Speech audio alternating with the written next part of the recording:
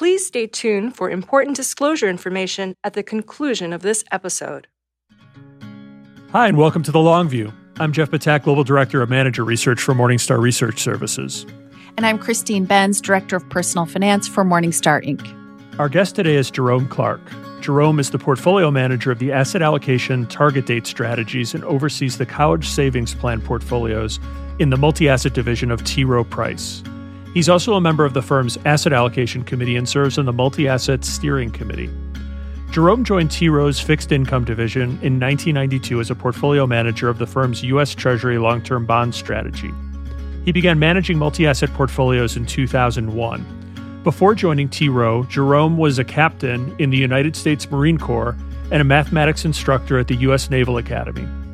Jerome earned his bachelor's in mathematics from the U.S. Naval Academy, his master's in operations research from the Naval Graduate School, and his MBA from Johns Hopkins University. Jerome is also a CFA charter holder. For his accomplishments during his tenure, Morningstar's analysts recently named Jerome the winner of the Outstanding Manager Award at the 2020 Morningstar Awards for Investing Excellence. He's slated to step down from his current role early in 2021. Jerome, welcome to The Long View. Thank you. Thank you for having me.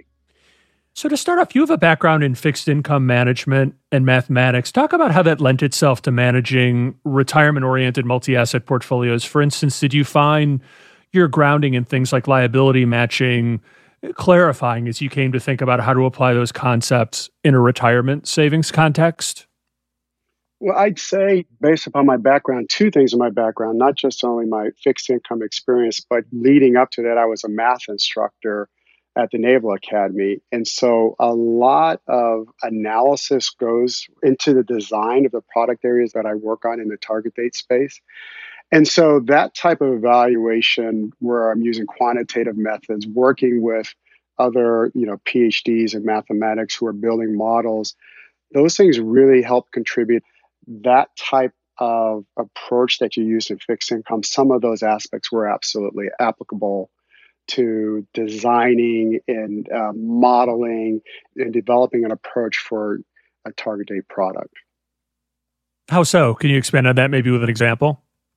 So, one of the things that we're known for in the target date space is that we came out with a different design than everyone. It's not as different today, but pretty dramatically different back then. Back in the early 2000s, a typical target date had 30, 35%, for example, at retirement. We actually launched at a 55% equity allocation. And back in that time, that was a pretty dramatic step in a different direction than other providers out there. That was the result of me working with an individual. His name's Jim Tesouris, and he was an instructor at Johns Hopkins. He's a PhD in mathematics. My background's in operations research. Jim focused in on the forward-looking, really sophisticated Monte Carlo analysis. And I focused in doing my own separate independent analysis, focusing historically, focusing on the mathematics, the statistics that we're finding.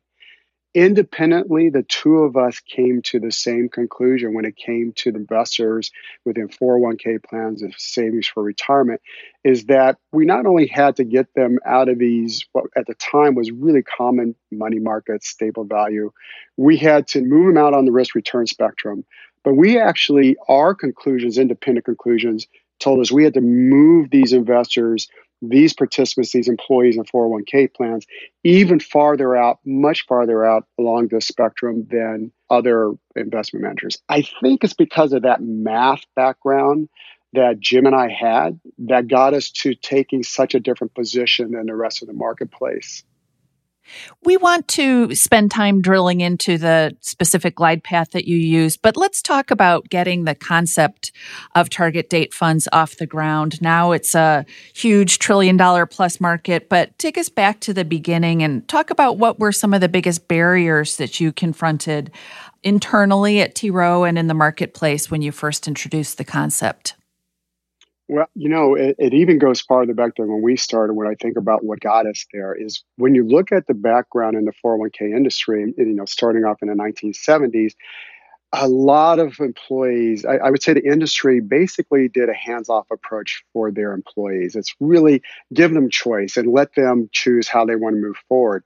And you fast forward, a couple of decades, and what we were finding is getting into this market and really learning the 401k market. I just have a different appreciation for the word inertia. It's this overwhelming challenge that can work to the detriment or to the benefit of employees, but it's just huge in that they just tend to be hands-off investors. What we find is about 80% of a typical employees out there in the marketplace are hands-off. They either don't have the interest or they don't have the time to go and handle and make the right decisions when it comes to investing. So because of that, what we saw is plan sponsors trying to overcome this challenge with inertia, it started moving away from defaults that were single options, offerings, focusing on options that gave them a wide range of choices. They started cutting down a number of choices. And then they started doing what we call auto investments. They started offering these asset allocation products, a high focus on balanced funds that provided diversification. Then came the target risk products. And then following behind that were managed accounts and target dates. Target dates really took off because they really resonated for individuals because they take so many things out of their hands. They don't have to worry about being, asset allocation experts. They don't have to worry about being economists and following the markets and figuring out what sectors to be invested in. That puts all of that in the hands of the investor. And additionally, as their circumstances change, primarily time, it automatically took that into account and adjusted their asset allocation based upon the change in their age. So, fast forward when we launched ours, as I mentioned before, it was surprising to me going out to the marketplace, talking to plan sponsors, employers, talking to advisors, consultants, and finding out there was really this major hurdle to overcome because moving out on the risk return spectrum from even not the participant level, but from the plan sponsor's perspective, it just made more sense to do a more conservative, less volatile money market or stable value offering.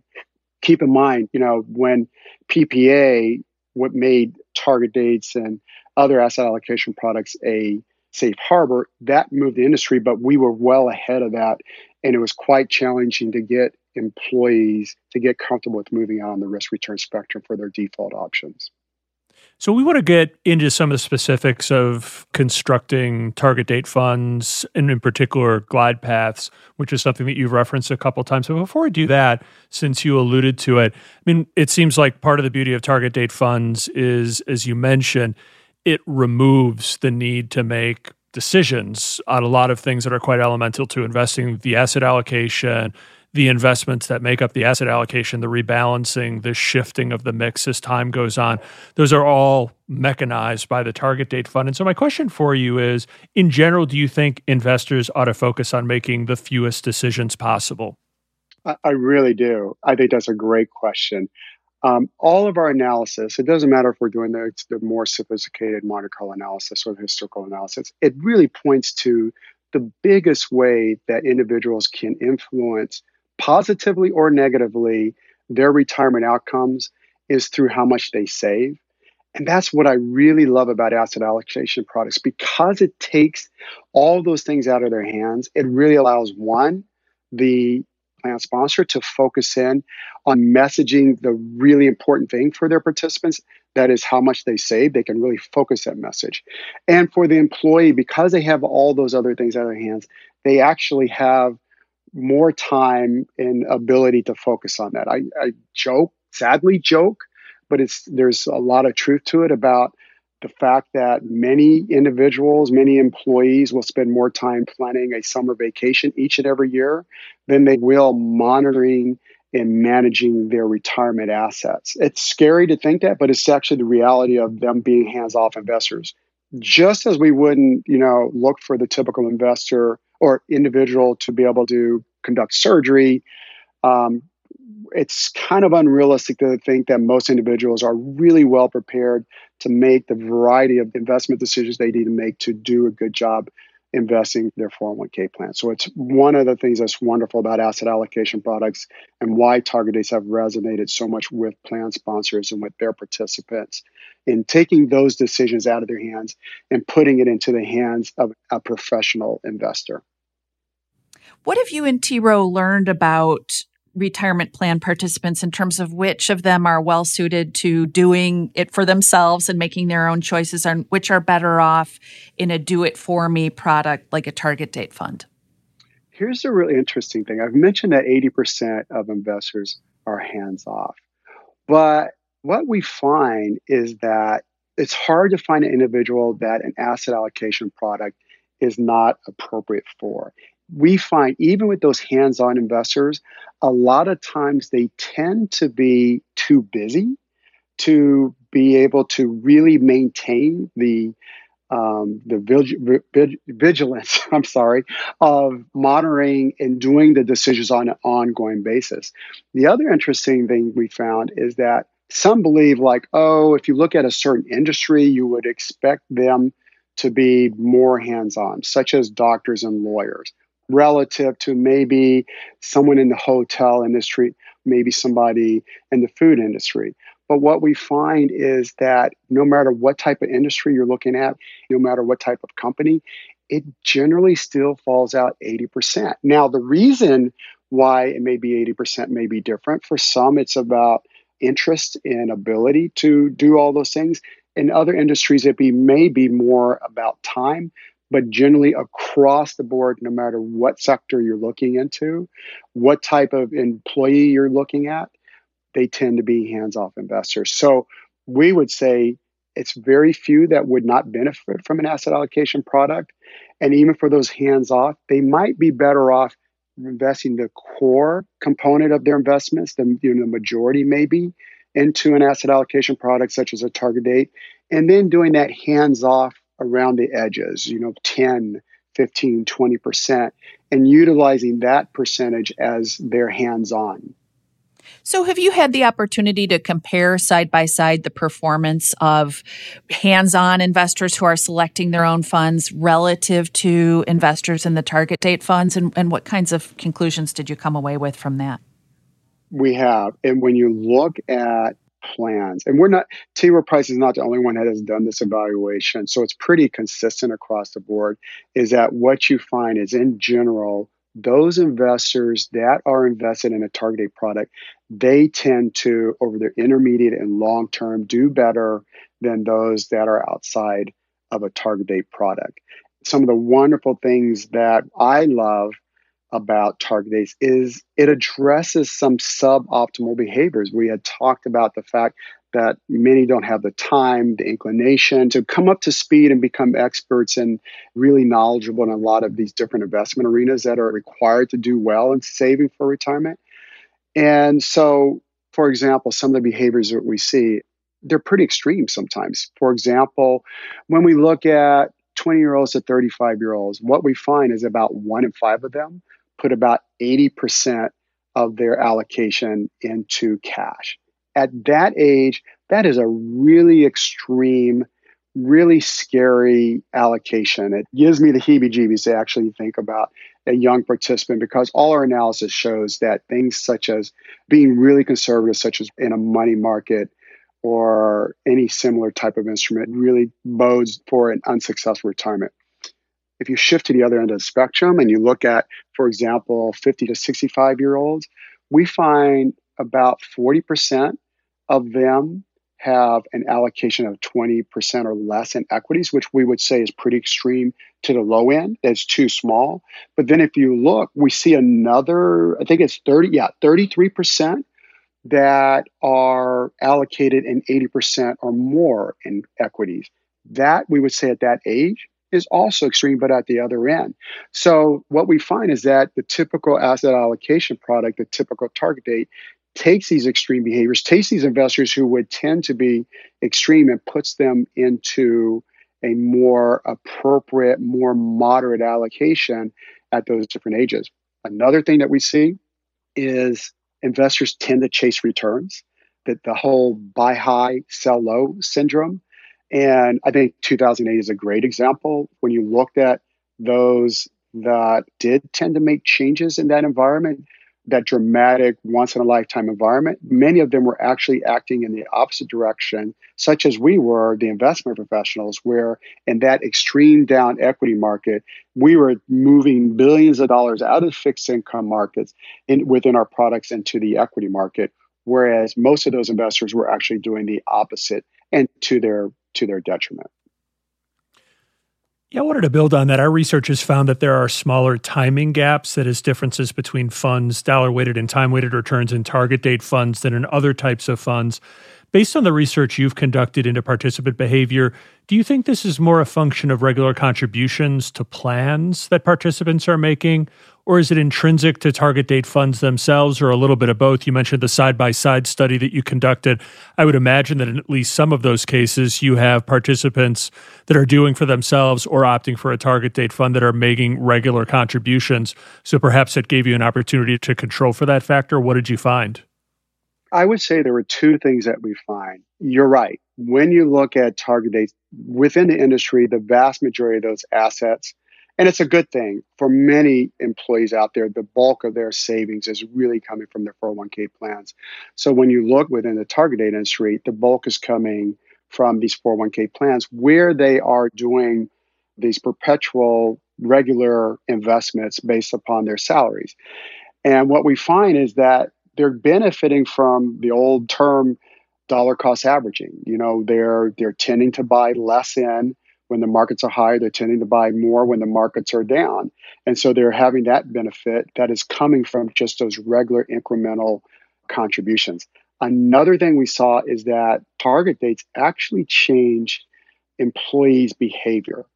And that is a wonderful thing. So I had a discussion. I always give him credit. Professor Rickenstein, who was at Baylor University, we had done some presentations together. We were working together. He was really helping me understand and get an understanding of behaviors. I was really want to understand my investors that were in my product area. And he said, Jerome, it's all about packaging. He simplified it for me. When you look at a typical target date, and at the time we had 18 underlying strategies, highly diversified. He said, let's just make it real simple. Just consider a portfolio that has 50% equities, 50% bonds. If an individual, let's say Bill, has two different investments in those portfolios, two different portfolios, one equities, one bonds, in an environment such as 2008 or, the early 2000s, those bear markets, when they are getting that statement about their equity portfolio, that's what makes them panic when they see that singular focus on their equity component, which is getting double-digit negative returns. If they're going to act, that's the thing that's going to make them react, and it's going to make them react typically in the wrong direction. If you repackage that same savings, 50% equities, 50% fixed income, you package it together, and now it's one statement that's coming, and you're just getting the return for your overall portfolio. When they're looking at these double-digit negative returns and they're getting much smaller, either negative returns, or even some of those years in the early 2000s where it was a little bit positive, while the market was pretty negative, the benefit of the diversification, that repackaging from fixed income, changes their behavior to their benefit, and they're less likely to act. We find investors outside of target dates are 4 times more likely to make a move than those that are inside of target dates. And that is to the benefit of those that are invested in target date products. So switching over to matters of portfolio construction, to versus through is one of the most misunderstood concepts in the target date fund universe. Explain what that is, why it matters, how T. Rowe Price approaches it. It's a confusing terms because there are different ways that they're looked at. I try to put it in terms of thinking of higher equity approaches versus low equity approaches. What you find is because philosophically through products are focused on getting an investor through a long retirement, that they tend to have higher equity allocations. When you look at a 2 product, the philosophically is to get an investor to retirement. So the horizon is shorter. And because the horizon is shorter, what you find is that they tend to have lower equity strategies for investors in those products. That's how I generally couch the two. Sometimes folks refer to the shape. I don't subscribe to that. I think of it more in terms of to versus through, higher equity versus lower, getting through retirement versus getting to. So one of the implications of through, or if you prefer high equity, is that target date funds, as you mentioned, hang on to sizable equity allocations up to and through the target retirement date. So let's talk about that and how it might intersect with an investor's risk tolerance. Let's suppose that for me, the target date is really my retirement date. I'm done and I'll start drawing down from that point. Is a target date fund with that date the right choice for me? Or should I be looking at a fund that is a target date that's actually ahead of my target date? I would say yes and yes. It depends on the investor. For those investors that, when they look at their allocation, one of the big benefits we're getting right off the bat is that they're highly diversified. So that is a really good thing. And they tend to be more appropriately away from these extreme behaviors that I talked about earlier. So if an investor, I would say an investor is never wrong if they conclude based upon their risk tolerance that because they have a high risk tolerance, that they may be comfortable going out farther on that risk return spectrum. I would say that's not an appropriate thing to do. And at the same time, if as an individual or if as a plan, you conclude for you or for your plan that you have a lower risk tolerance and less comfort with market volatility, and so you want a lower equity allocation, I would say that it would not be inappropriate for you to utilize a less conservative or a older dated vintage target date product. Now, that being said, what we find is the vast majority of those that are in target date products are in the vintage that is designed for the age that they are. So let's suppose I'm not retiring right on the target date. I might keep working for a few more years and then I'll stop and begin drawing down. It seems like this is a really critical juncture. We saw that in stark relief in the first quarter where sequence of return risk can matter a lot. So how do you determine that the additional equity exposure associated with a through glide path and the sequence of return risk that accompanies it is worth the potential upside? I love that question. And the reason I love it is because many times what we talk about when it comes to sequencing risk is point in time. So I'm at retirement. If I look at my sequencing risk going forward, it can be, a higher equity approach can seem like you could question, is this a prudent thing to do given my vulnerability of losing principal in a down equity market? What we have to remember is that we just don't suddenly, get to retirement and then we're investing at that allocation. If you're in a target date glide path, you've been on a strategy that has been moving you towards this higher equity at retirement. So, for example, 2008 market. When you look at, for example, our 2010 fund, in the 2008 market, you're approaching retirement. And at retirement, we're known for having a higher equity allocation. And sure enough, in a 2008 market environment, our 2010 fund had a higher loss than the average target date product. Ours was approximately minus 26% versus a minus 22% for the average target date product out there in the marketplace at the time. But what we have to remember is what led us up to that point in time. We tend to become myopic in a bear market and we focus on what's happening on the here and now.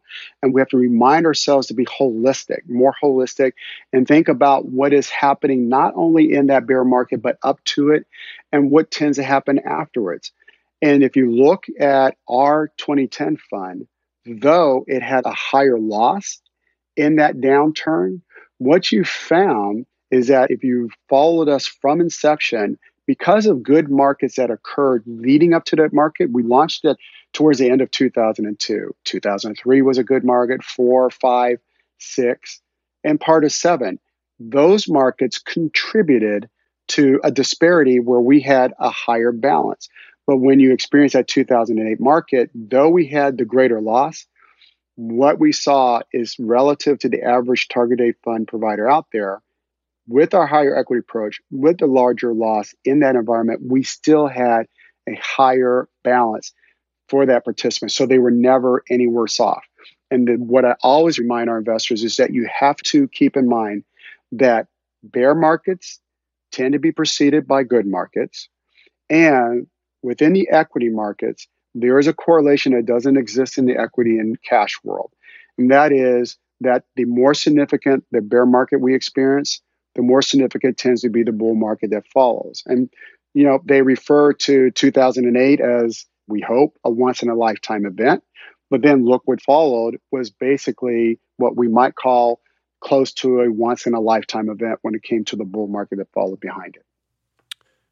How globally adaptable is your approach to portfolio construction, specifically glide path construction? For instance, if you tried to apply the methodology you utilize in the US and other markets, do you think you'd arrive at the same optimal portfolio construction in your view? If not, what are some of the other factors that need to be considered, including, I would imagine, home country bias is one of the things that one would need to factor in, as well as maybe savings rates in a particular market. You tell us, though, what are some of those factors that would come into play? Sure. First off, just to give some background, we have continually evolved our global allocation, and it has increased over the years. We started off when we launched the product in 2002 at a 15% allocation. Really interesting. It sounds like a small amount now. It actually is a small amount relative to your typical target date products out there, but it was a different world back then, and the acceptance of international equities was much less than it is now. So eventually we moved to a 20% allocation. And a few years ago, what we did is we moved to a 30% allocation. Our analysis shows us that when you look at the trade-offs between domestic and internationals, anywhere between 30 and 40% tends to be the sweet spot for diversification, because once you get out past 40%, the benefits of diversification, where they tend to offset each other, tends to fall off, and you're not getting any extra return. So we think the sweet spot to be in a target date when it comes to our US target date products is to be in that 30 to 40%. When you consider other markets and creating asset allocation products or target date products for investors in other countries, you can get to a different allocation based upon the circumstances of the individuals.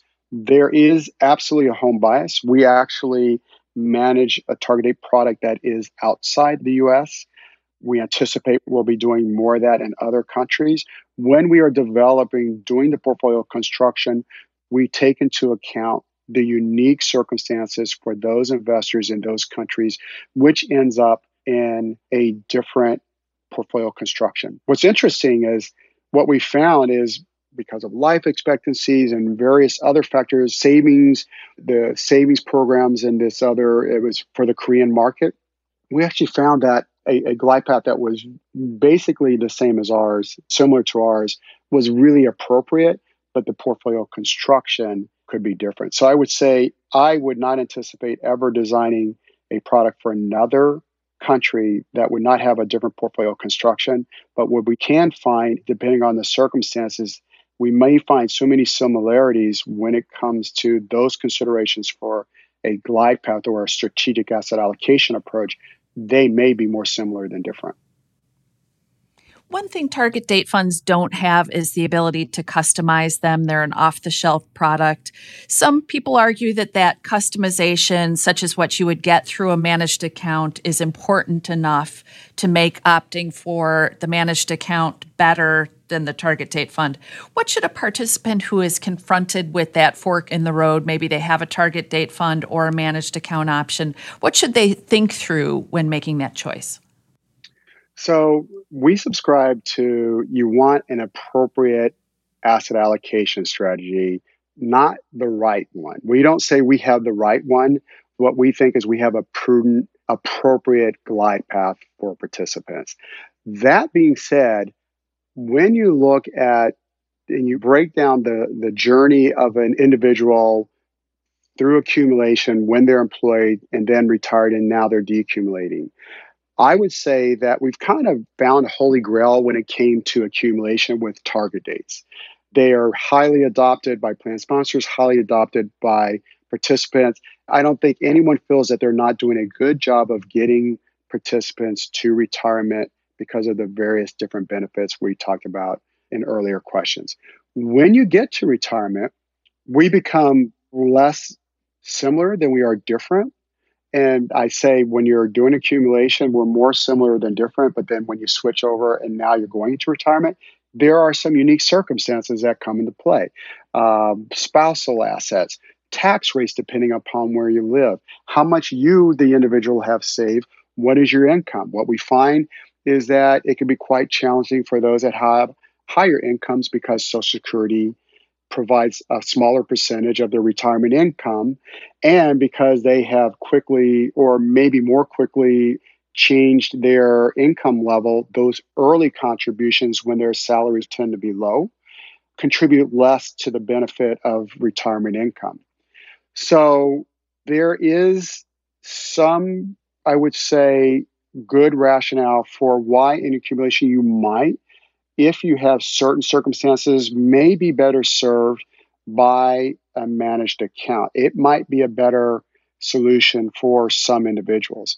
That's why we're seeing in the industry, and one of the things I'm pretty focusing on is this product area, new product area that is, I would say, growing, is smart QDIAs. And that is, I kind of think of it as a marriage or a partnership between a target date and a managed account, where the target date serves a purpose of getting the individual to or close to retirement. And then as they approach retirement, moving from just utilizing something based upon age is then to take into account other considerations, other specifics to that individual, and to account some of the things I named as far as how much they've saved, what's their income level, those types of things, and giving them something that is more personalized to that individual based upon those additional considerations. And QDIA stands for Qualified Default Investment Alternative, for our listeners who aren't familiar with that term. Jerome, you had mentioned income, and so it seems like a logical next place to go is to ask, why haven't fund companies been able to devise the equivalent of a target date fund for income? Income spending and orderly drawdown still seem like a really complex process. Is there a way to simplify that the way the target date fund has done for investors who are in the accumulation phase? I would say the challenges of simplifying it are going to be quite challenging. And the reason I say this, I had mentioned that we kind of found the holy grail when it came to accumulation. It was easier to do because, as I mentioned, that we're more similar than different. Because we're more different than similar when it comes to the decumulation, that makes it more challenging to identify a product and offering that is going to satisfy the vast majority of individuals.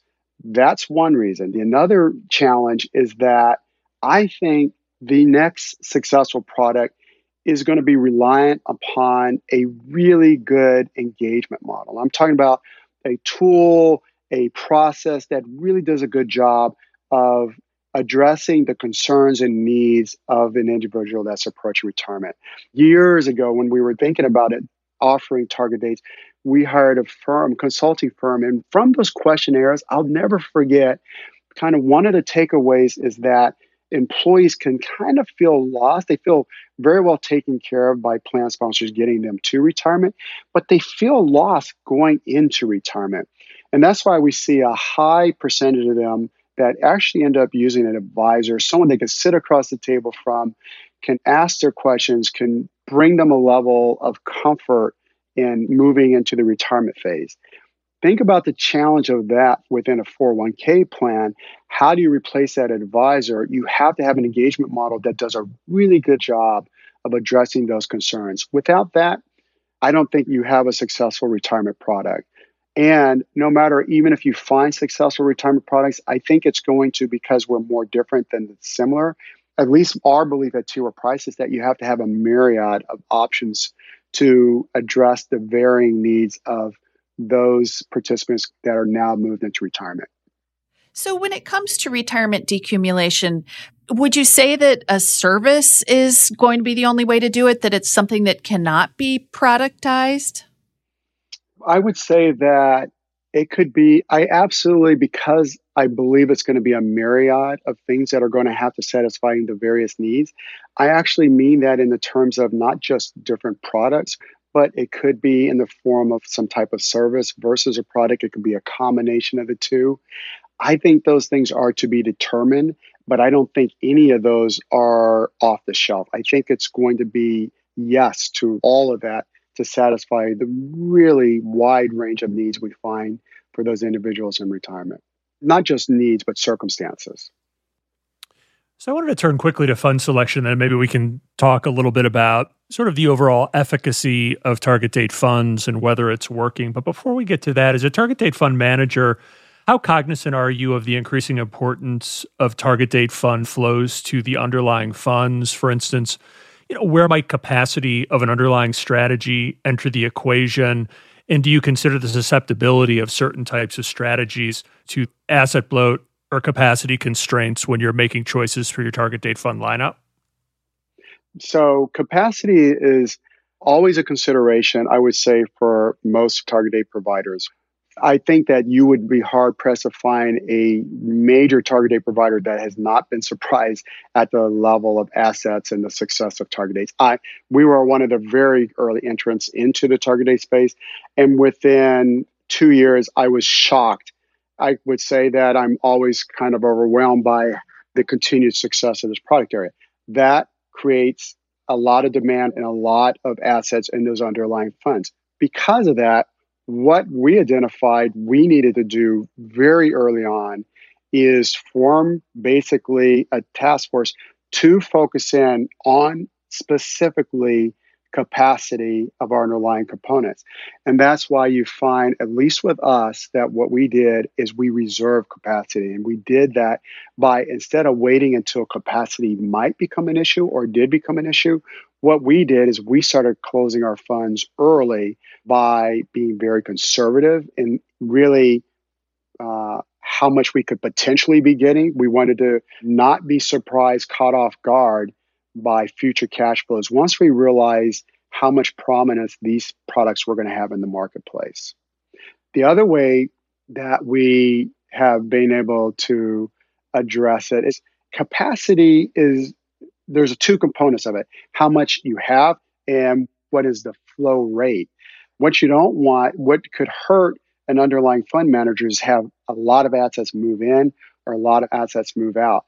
What we find is that our underlying fund managers actually, as a higher percentage of their assets are coming from target dates, what they have found is that actually it makes it an easier proposition to manage those assets because they're more predictable. We talked early on about the incremental contributions that you see from target dates. They're pretty reliable, pretty predictable, and you don't have this fast money in and fast money out that you might experience outside of a target date to the detriment of other investors that are in those product areas.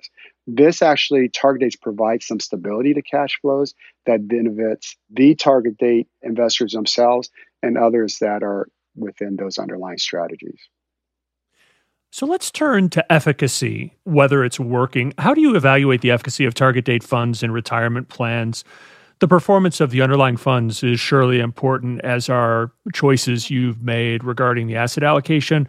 But are you also considering the way participants are using the funds and estimating the kind of dollar-weighted returns they're earning compared to the fund's total returns?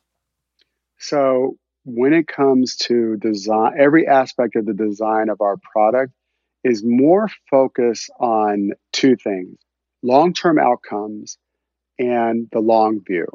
So what you just mentioned, performance, things such as short-term performance, tracking error, Sharpe ratio, those things are important, but from our perspective are not as important as focusing in on long-term outcomes. And we do this by focusing on three metrics. What are the account balances at retirement? What types of design gets you to the highest account balances? Because no matter what your behavior is in retirement, the higher the account balance, the better tend to be your outcomes. What is your probability of having your monies last a long time? And what is the residual wealth that you tend to have? In other words, how much do you tend to have as you go through retirement relative to other different approaches or designs? Which one gives you the highest? Because what we find is that the higher your residual wealth, the better prepared you are for surprises, such as an unexpected spending shock, in retirement, such as an unexpected medical bill or a car repair that is unexpected, what we find is about 70% of retirees have at least one spending shock throughout their retirement. And so do you possess the data that's needed to make the assessments for each of those three metrics that you mentioned? And if so, I guess what gives you confidence that the approach that you're taking is yielding success and readiness for participants who are investing in your target date funds? Well, I had mentioned early on about we did this more sophisticated Monte Carlo analysis. Fast forward today, and I had mentioned the gentleman, Jim Tesouris, we had worked together while I was focused on historical analysis. The historical analysis is very similar to what we did back then. It's relevant. But when it comes to the forward-looking, more sophisticated Monte Carlo analysis, we actually laugh about what was sophisticated then is so antiquated now. Jim has a team of individuals. Our whole research team has grown from Jim by himself to 20 plus individuals working within our research group. The modeling, the information that we've been able to gather, inputs are much more advanced than they were. That gives us a much higher level of conviction with what the model tells us. And what the model tells us is that small changes or increases in equity allocations can have really meaningful impact to the outcomes for individuals with minimal impact to their short-term volatility. And that's why we've actually this year announced and have started a process of making changes to our glide path, particularly in the front end and the back end, where we're making modest equity allocations based upon one, our modeling, two, the historical analysis that we did to affirm it, and three, going out to the marketplace and socializing and making sure the marketplace was prepared and ready for the changes. We incorporated these enhancements into our glide path. When you talk to the marketplace, how do you, mitigate against the risks that some of the sponsors and some of the participants that you might be interacting with have gotten a bit complacent about equity risk just because equity markets have been so good to them for the past decade plus?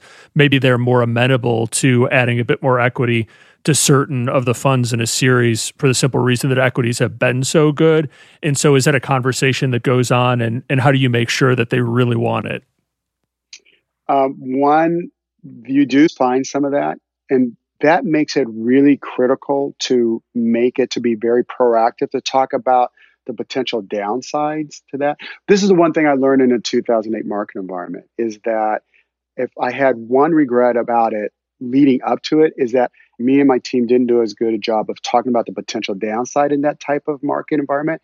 And I made a commitment to myself and my team that we would always, going forward in the good times, really focus and make sure that we were being prudent with our investors to make sure they understood the other side of the equation. While they're enjoying these good returns, this historical bull market that we've been experiencing, making sure that they're staying holistic and remembering that these good times will be followed by not so good times, as it always has happened historically and will occur going forward. And so we were very proactive in making sure we communicated not just the potential benefits of the changes we're doing, but the potential downsides of that and making sure they understood the trade-offs. The other thing is there are very few plan sponsors now who move forward in a target date space without the help of an intermediary, an advisor, or a consultant. And they are absolutely zoned in on the potential downsides as well as the upsides. They are not complacent about the bull markets that we have experienced. In being forthright and forthcoming with them, our enhancements were very well received by advisors, consultants, and plan sponsors. So when you think about asset allocation, is there kind of a convention of asset allocation, something that everybody falls back on that you think has maybe outlived its useful life? And also sort of the flip side of that, is there a nut to crack within the asset allocation space that you think is really important and the industry really hasn't done it so far? I would say the times have changed dramatically over the 17 years that we've been offering target dates, but we've been doing it much longer than that with other asset allocation products. I would be hard pressed to find things that are not useful anymore when it comes to target dates. When you think about the asset allocation strategy, the diversification benefits, the taking it out of the hands of and putting an investment professional, I just find it hard to find those things that asset allocation products have outlived. As far as what's not been cracked yet, I would say retirement income, because of those things I was talking about our differences and the myriad of programs. There is not a target date provider is not trying to figure out how to incorporate retirement income, but the challenges have been pretty daunting, though we keep hammering away at it. And then the other thing is smart QDIAs, things like cost, things like a really good engagement model have made it challenging. We haven't cracked that yet. The anticipation is that we will figure out a way to do it that's going to really benefit investors out there in the marketplace. This has been wonderful. Thank you so much for your time and insights today. We really appreciate them. I know that our listeners will find them very useful. So thanks again for taking the time for us. All right. Thank you. I really appreciate it. Thank you, Jerome. Take care. Take care. Bye.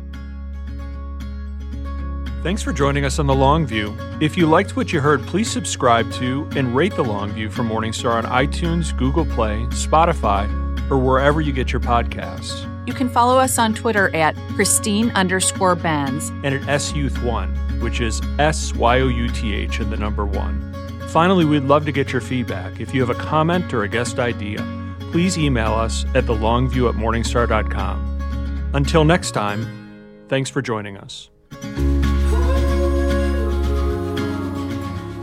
This recording is for informational purposes only and should not be considered investment advice. Opinions expressed are as of the date of recording. Such opinions are subject to change. The views and opinions of guests on this program are not necessarily those of Morningstar Inc. and its affiliates. Morningstar and its affiliates are not affiliated with this guest or his or her business affiliates unless otherwise stated. Morningstar does not guarantee the accuracy or the completeness of the data presented herein. Jeff Patak is an employee of Morningstar Research Services, LLC. Morningstar Research Services is a subsidiary of Morningstar Inc. and is registered with and governed by the U.S. Securities and Exchange Commission. Morningstar Research Services shall not be responsible for any trading decisions, damages, or other losses resulting from or related to the information, data analyses, or opinions or their use. Past performance is not a guarantee of future results. All investments are subject to investment risk, including possible loss of principal. Individuals should seriously consider if an investment is suitable for them by referencing their own financial position, investment objectives, and risk profile before making any investment decision.